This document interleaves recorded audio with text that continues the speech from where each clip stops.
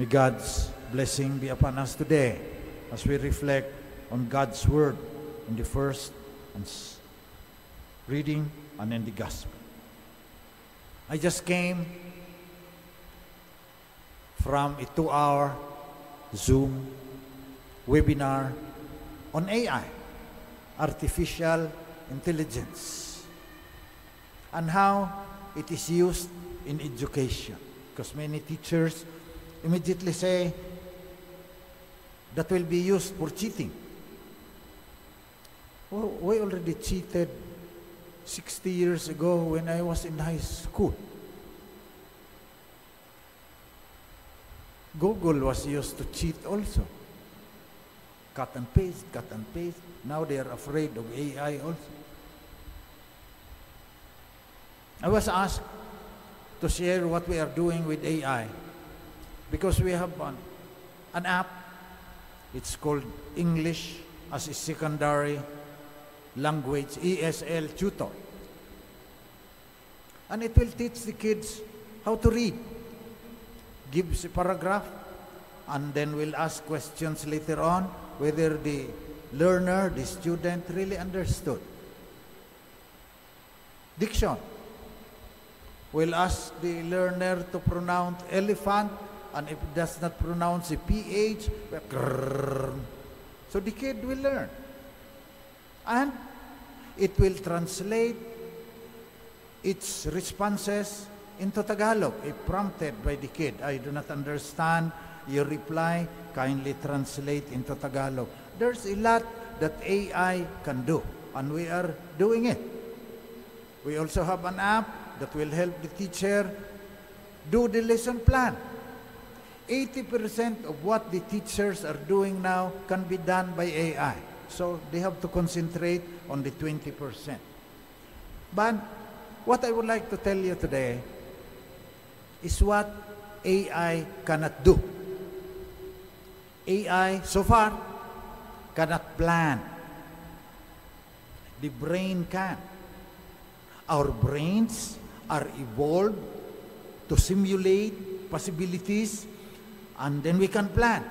Choose the best scenario, and then we plan for that. AI cannot do that. Ang galing ng utak natin yan. For example, grade 12 ka, malapit ka nang gagraduate. Ano kayang kukunin ko sa college? Nagsistimulate ang brain noong graduating student. Sasabihin niya, doktor. Haba niyan. Na-predict na kaagad niya na mahaba yan. Pagkatapos, sasabihin niya, naku, may dissection yan sa anatomy. Maghiwa-hiwa ka ng mga cadavers doon. Hindi ko kaya yan. So, iba ang plano niya. Engineering kaya? Sasabihin ng kanyang brain. Engineer? Pumasa ka lang ng math dahil nagbigay ka ng Christmas gift sa teacher mo. Parang ganun ang mga ginagawa. We always throw ourselves, binabato natin ang ating sarili sa future. Yan trabaho ng brain. Daming naliligaw sa akin. Sabi ng isang magandang dalaga. Ito, hindi naman masyadong kagandahang lalaki, pero mukhang maasahan. Itong isa pogi, pero mukhang playboy, baka iwanan ako. Ganyan ang pagpipili natin. We simulate, we project into the future, and then we're supposed to choose the best. But many people do not do that.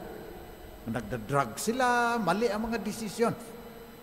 So we are also using AI to teach our ALS learners how to make responsible decisions. That is my point. AI cannot throw itself into the future kasi ang lahat ng alam niya galing din sa tao eh. Tayo, sinasabihan tayo ngayon sa first reading to prepare for the future. In the first reading, in the book of the prophet Daniel, Daniel was a consultant to Nebuchadnezzar, king of Babylon. Nanaginip siya na may statue. Laki. The head of the statue was pure gold, arms were silver, thighs were bronze, legs are iron, its feet partly iron and partly tile. Yung nakita ng Nebukadnezar. Ano kayang ibig sabihin yan? So pinaliwanag ni Daniel. And the point really of the first reading is that the God of heaven, according to Daniel, will set up a kingdom that shall never be destroyed and shall put an end to all these kingdoms. The last Sunday, King of Kings, si Jesus Christ, already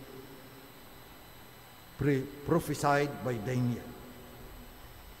Daniel said, the great God has revealed to the king what shall be in the future.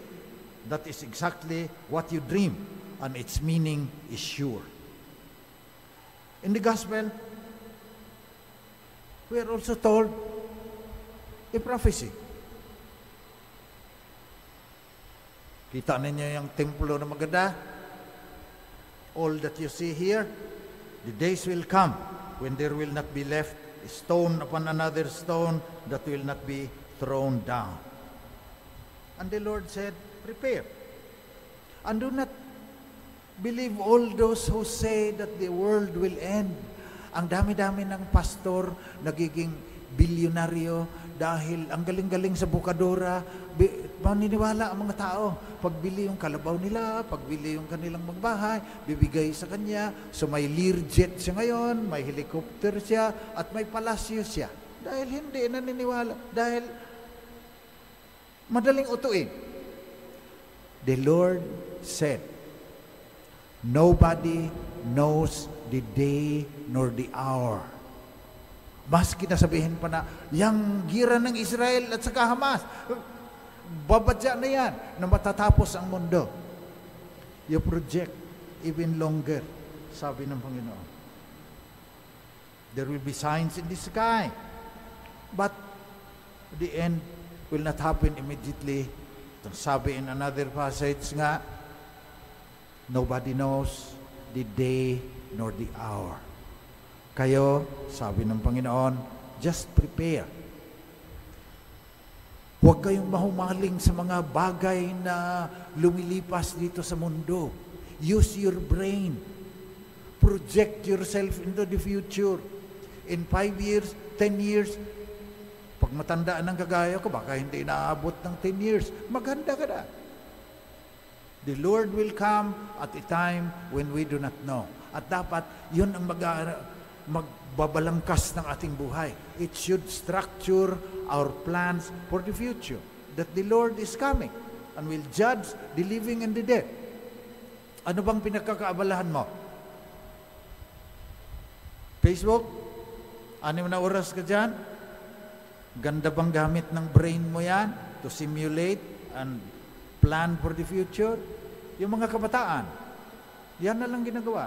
TikTok, Mobile Legends, Genshin Impact, tapos ang haba-haba ng thread sa Messenger na wala namang katuturan yung pinag-aawayan doon. Tama kayang paggamit sa brain mo yan? Tama kayang plano yan? Kung ang revelation ng God, this will all end and there will be a new heaven and a new earth?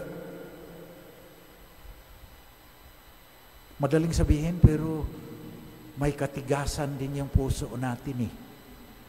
Sinasabi na be future-oriented.